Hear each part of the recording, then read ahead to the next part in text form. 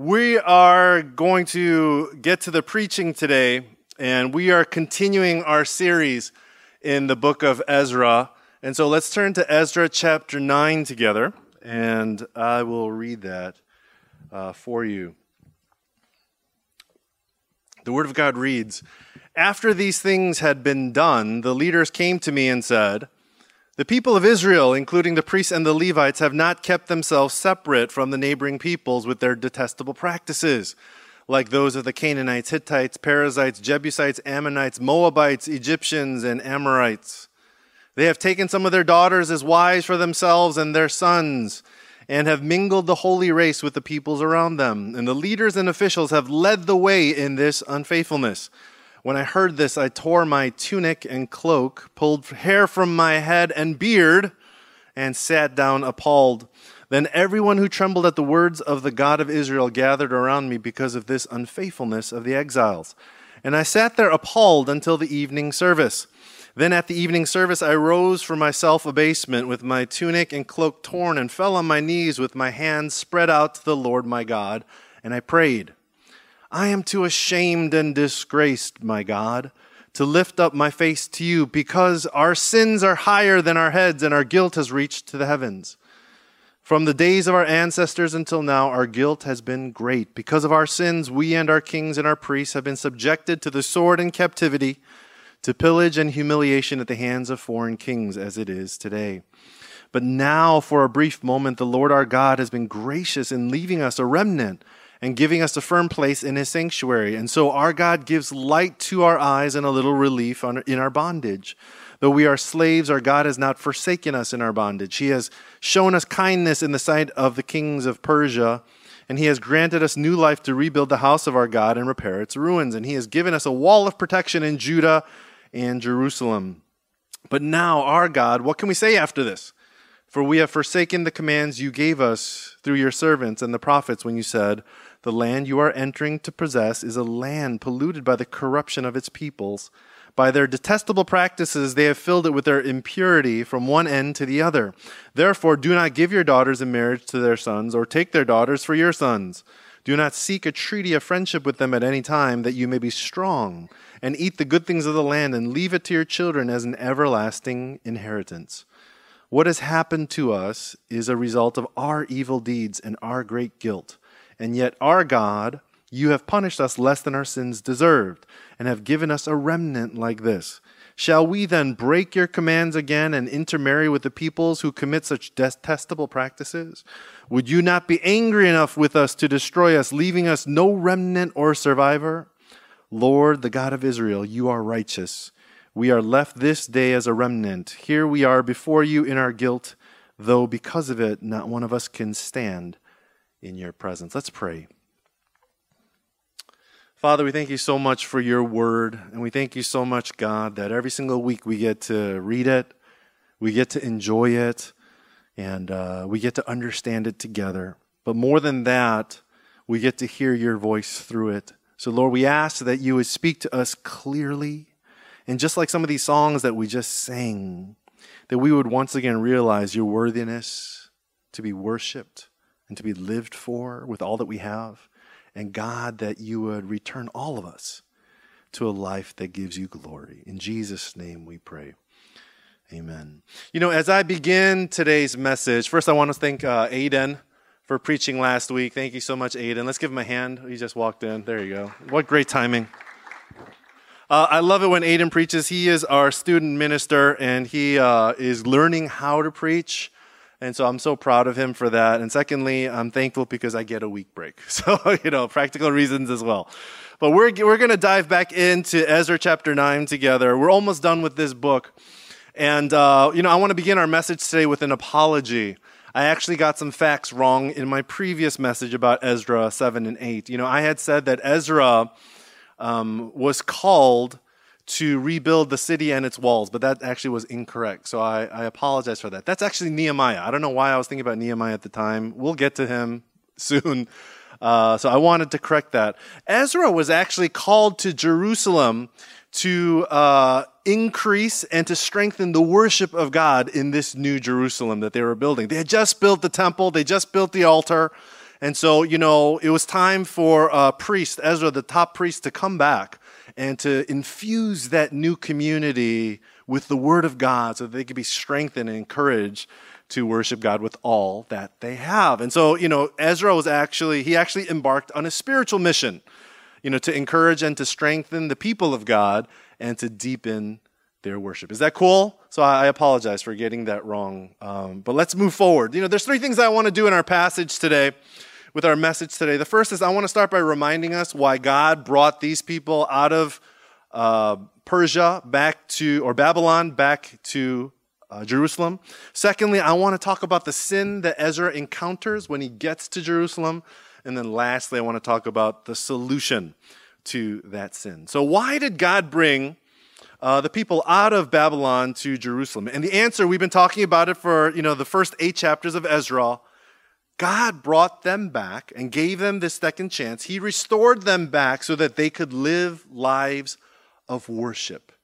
That's what we were all called to do. God just wants us to live this life of worship. That's why Ezra 1 starts with them building the altar and the temple first. He's saying worship has to be central in your life. It is what you were saved for.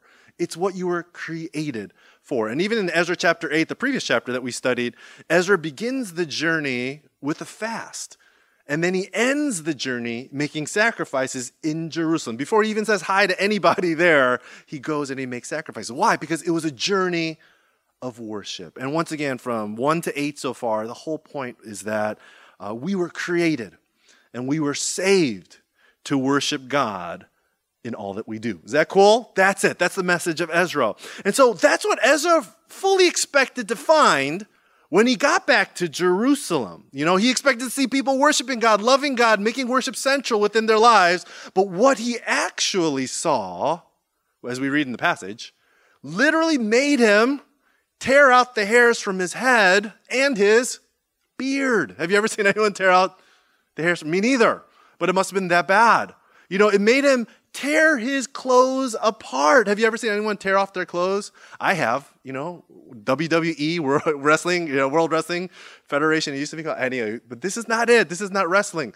He just tore his clothes because what he saw appalled him so much. Was that disturbing? And so what did he see when he got there? He saw massive unfaithfulness, right? And not just from the people, but especially in the lives of its top leaders. And the sin that he saw was intermarriage with the peoples of the land, with the surrounding people. Now, what you need to understand is that this command not to marry foreign people is not a racist command. Sometimes we think, God must just love the Israelites that much, and he thinks everyone else is not as good as the Israelites, like some Koreans do about the Korean culture. Anyway, but God's not like that. God's not a racist. God's the one that created all the races. But the command to not marry the foreign peoples of the land was given to the people of God so that they could continue to live a life of worship unimpeded by any other influences, right?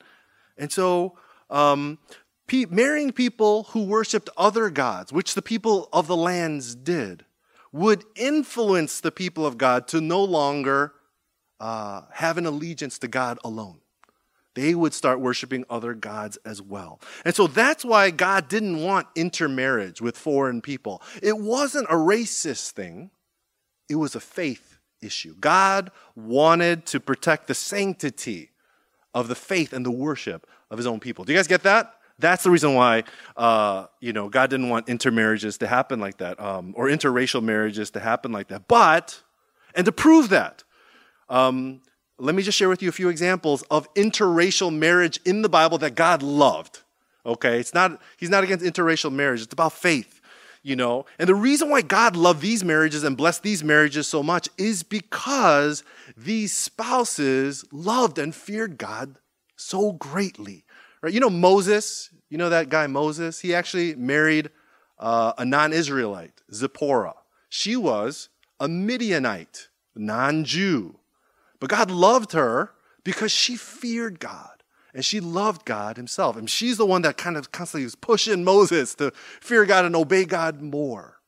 You guys know that book of Ruth? Boaz, the Jew, marries a Moabite who is traditionally the enemy of the Jews. But Ruth was a Moabite. But she loved and feared God so much and trusted God so much that God honored her by making her a direct descendant or direct ancestor of Jesus Christ himself, right? So, these women, they feared God so much. These women didn't lead their husbands' hearts away from the worship of God, but they encouraged and empowered them to worship God even greater with their lives, which is why God designed marriage in the first place, which is a totally different message for a totally different time that, once again, we'll probably cover a little bit later.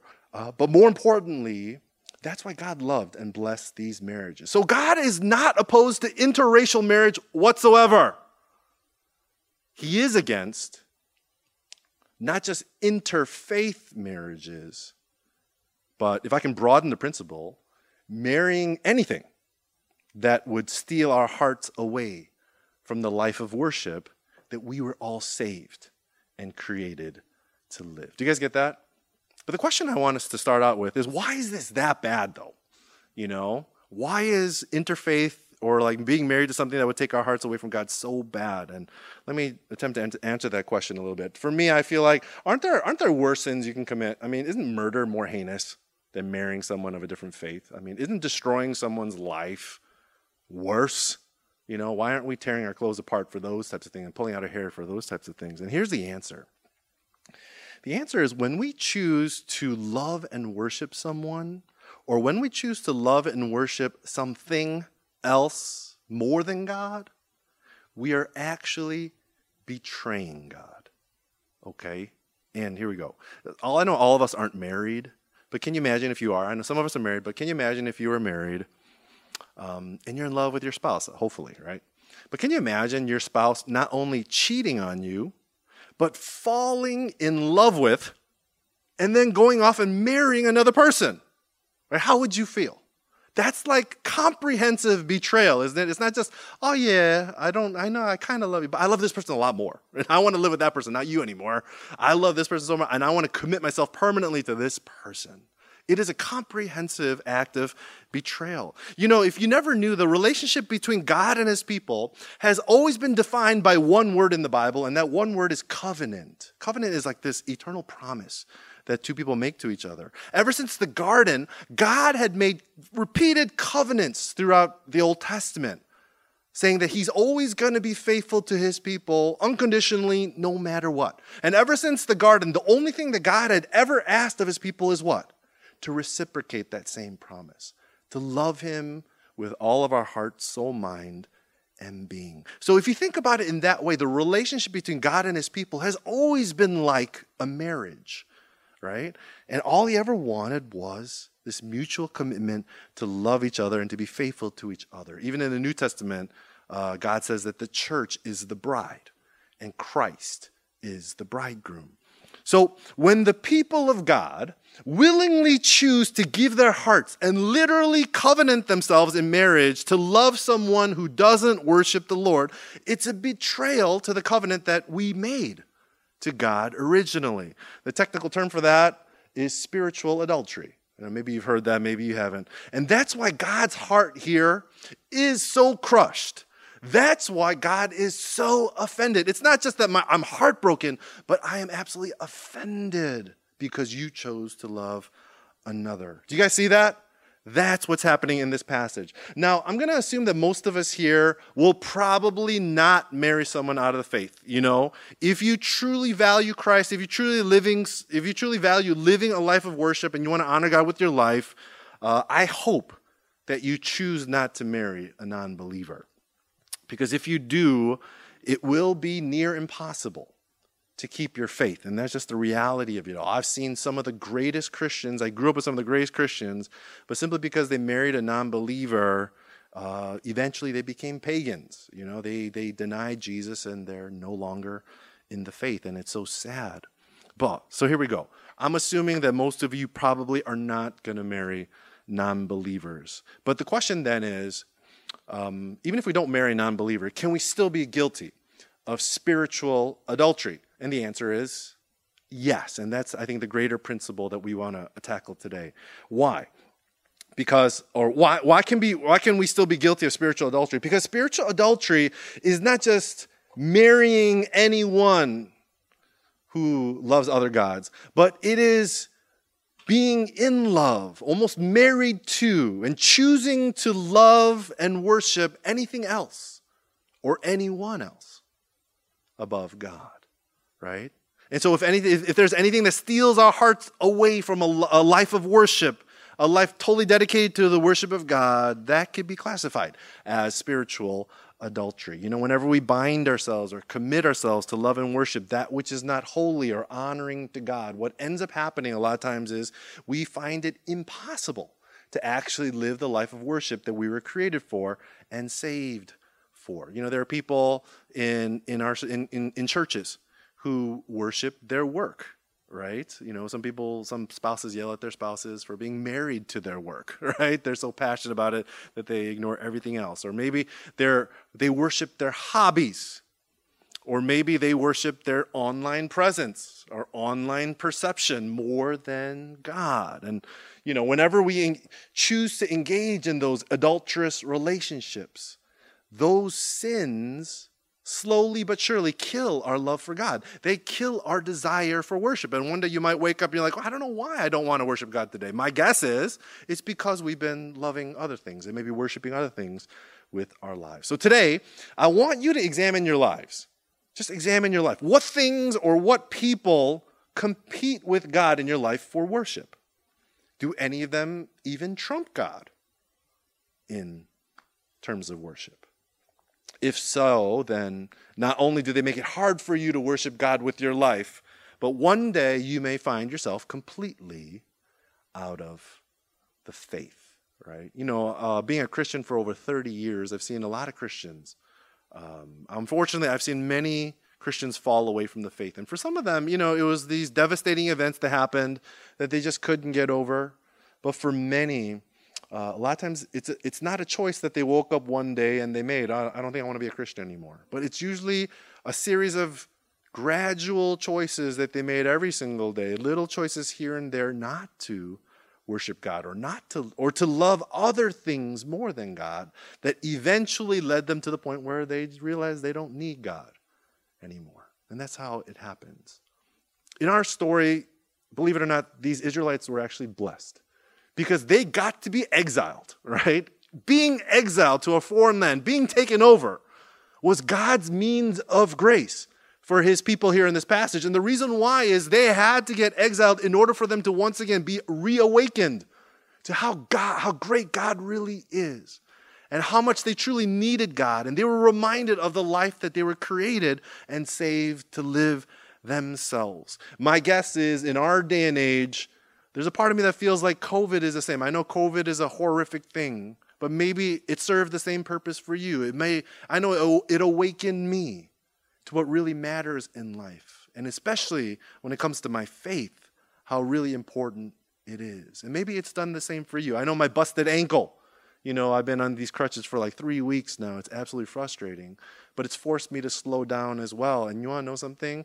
It's reawakened me to the constant compromise in my faith. It's reawakened me to my less than great commitment to God.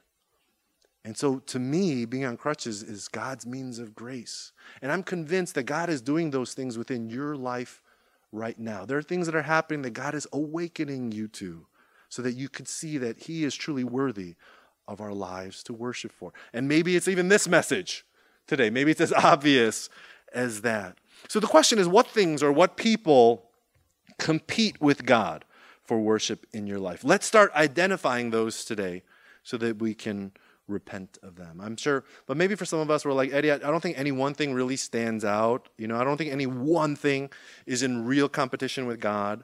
Maybe, and maybe that's the case. You know, maybe instead of one big thing, maybe it's a series of many smaller gods that we're choosing to worship instead. And my guess is that's probably true for a lot of Christians today. So let me share this, and I hope it helps. You know, we were created to worship God alone. Okay, he We were created so that he could receive our all. That's it.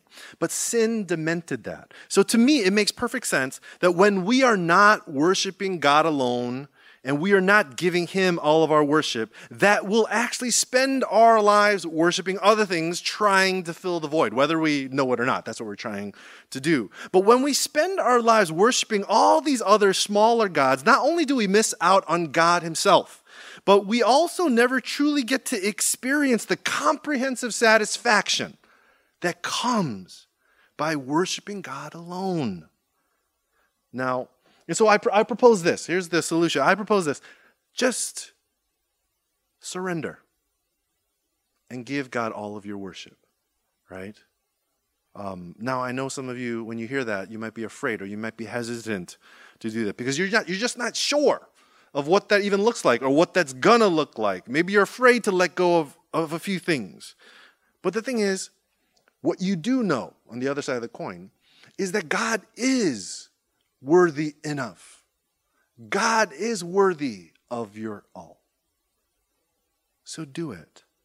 Not only will you live the life of worship that you were created for, but do you know what the fruit of living a life of worship is?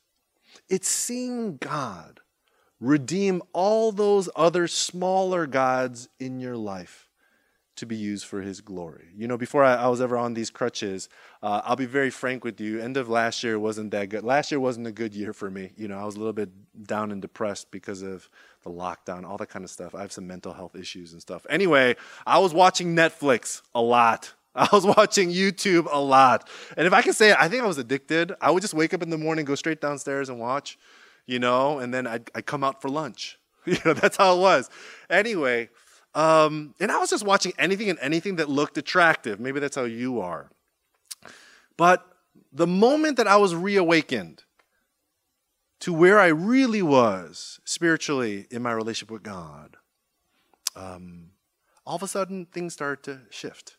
And I still watch Netflix, still watch YouTube. But now the things that I hunger for in terms of entertainment are things that really do promote God-centered values.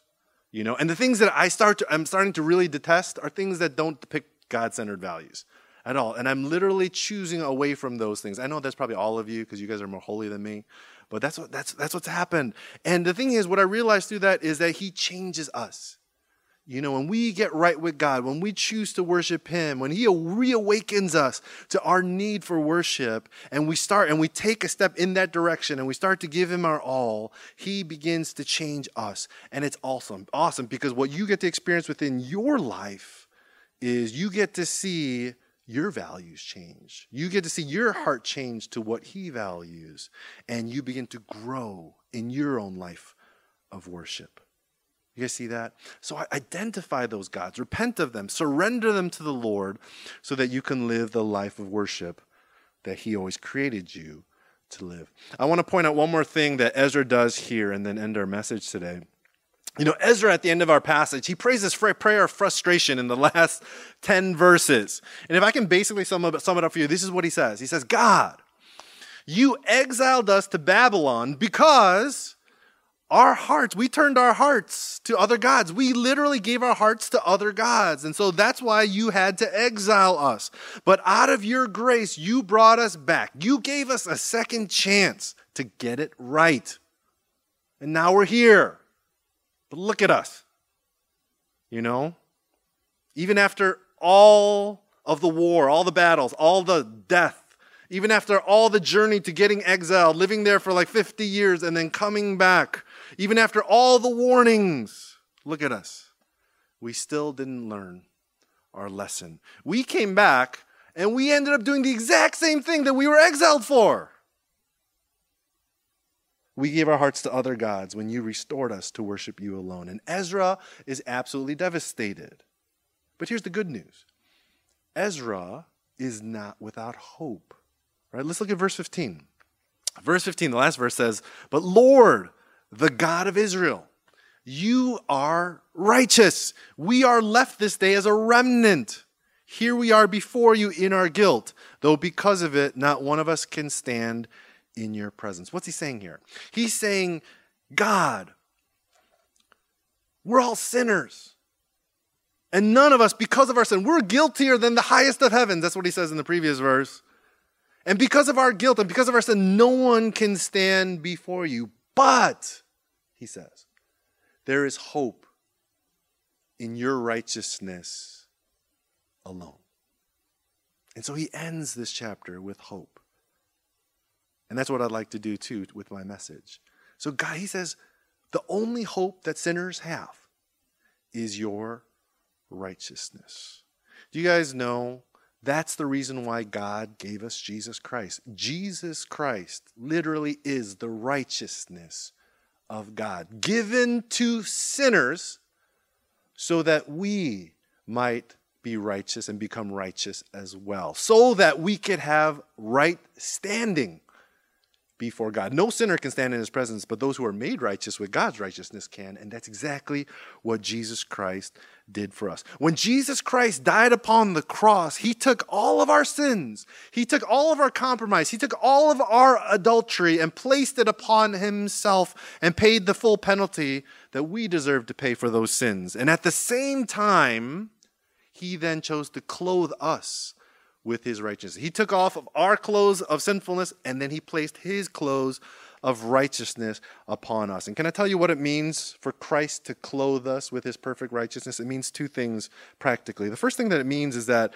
Jesus Christ paid the penalty for all of our sins, past, present, and future, all of our adultery, all of our compromise. And what that means is that whenever we become reawakened to the compromise within our lives, and no matter how many times till the day that we die, we find ourselves in compromise, we can always turn to Christ and be loved and be forgiven and be restored forever. Why? Because of his perfect righteousness, which perfectly loves us, perfectly forgives us, and perfectly restores us eternally.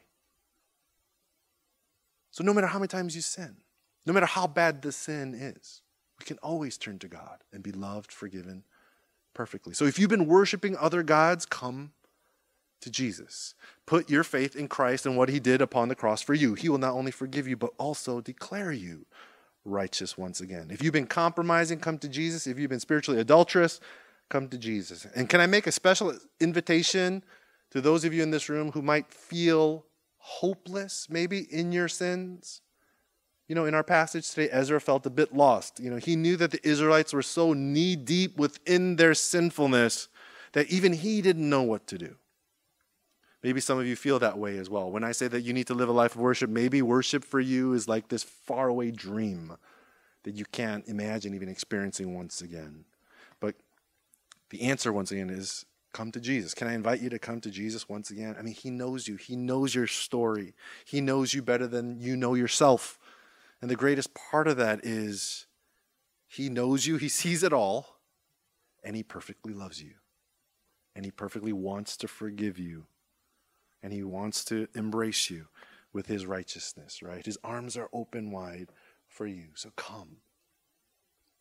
Number two, what it means that we've been clothed with his perfect righteousness is that it means that God has now given us every spiritual blessing and every spiritual gift that Jesus had, because he's now clothed us with his righteousness perfectly. And so what that means is that the life of worship that Jesus lived when he was on earth is now been given to us, which means we can now live the exact same life of worship that Jesus did. We've been given every spiritual gift and every spiritual blessing so that we can actually live that life of worship out, right? And some of us, we feel hopeless because we're like, dude, I don't even know how to do that. But God says, no, if you put your faith in Jesus Christ, I'll give it to you. I'll give you the ability. I'll give you the wisdom. I'll give you the know-how to live that life of worship if only you would trust in Jesus, right? The moment you put your faith in Jesus Christ, he's in you. Isn't that awesome? Yes, I know some of us have compromised. We may have compromised, but because of Jesus, there is always hope. Hope of forgiveness, hope of restoration, and the hope to live the life of worship that we're always created, that we were always saved to live. Because of what he has done, every time we turn to Christ and we turn to him, we can always be loved, forgiven, and restored once again. And when we are then enabled to live a love love-driven worship. You know, whenever I say a phrase with love-driven worship, a lot of times people misunderstand that, saying, oh yeah, so that our worship could be driven by our love for God. No, that's like almost silly and impossible. But true worship can only be driven when we realize how much we're truly loved by him. And that's why, you know, his love for us is always perfect. His love for us is limitless. His love for us is unconditional. And when we realize that and we're reawakened to that, we will always have enough from Jesus to worship him with all that we have as well. So let's be right with God today. If we're not, let's get right with God today. And let's begin living those lives of love-filled, love-driven worship that we were not only created for, but that God sacrificed his own son so that we could be saved for his glory. Let's pray.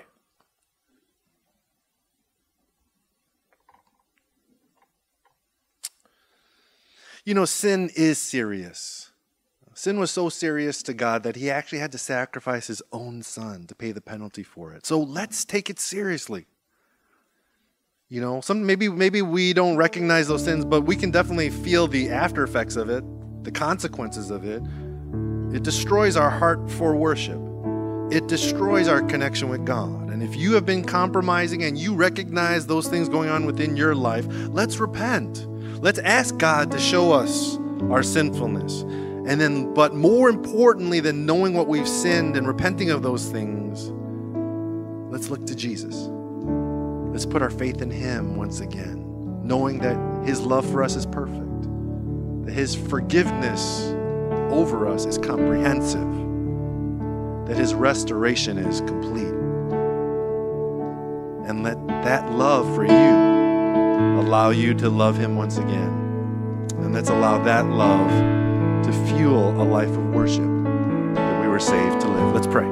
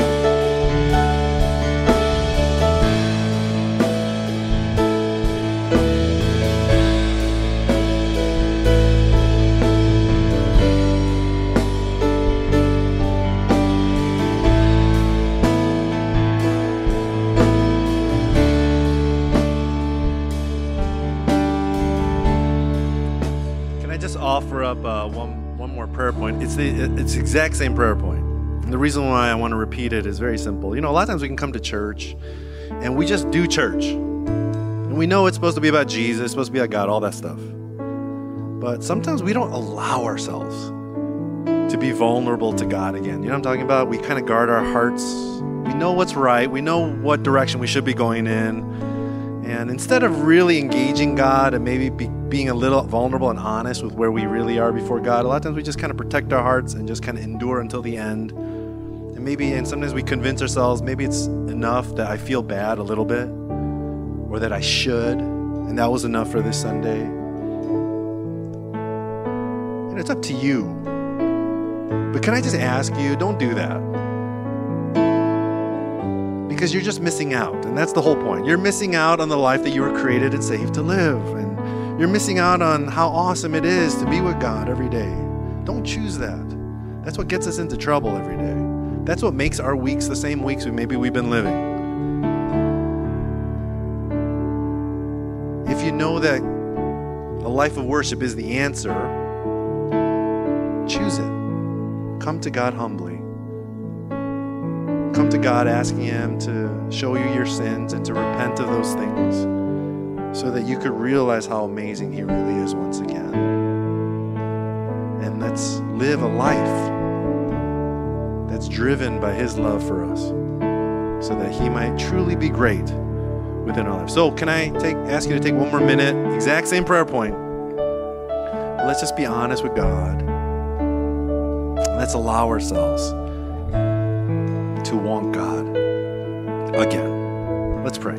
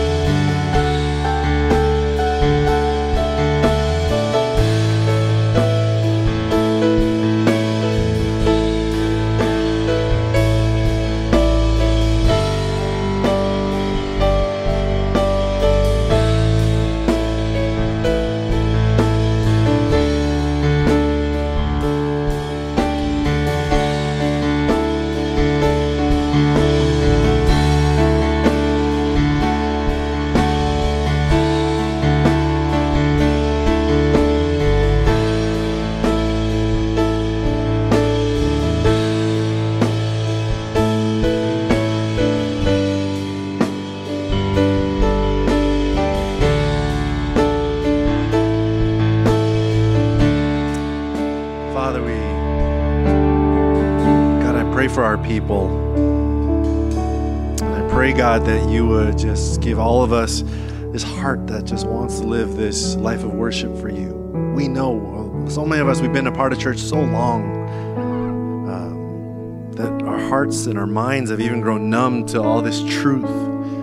So God, I pray that your truth would break through, that your spirit would break through, giving us the courage to once again want you more than anything else. My Father, I know this room, there are people who have been hurt by the church, hurt by families, hurt by things in the past. But Lord, I pray, God, that you would redeem those things so that they might see all those things through the eyes of the cross. And Father, so they might see those things through your eyes. So that those pains that hurt us in the past can now be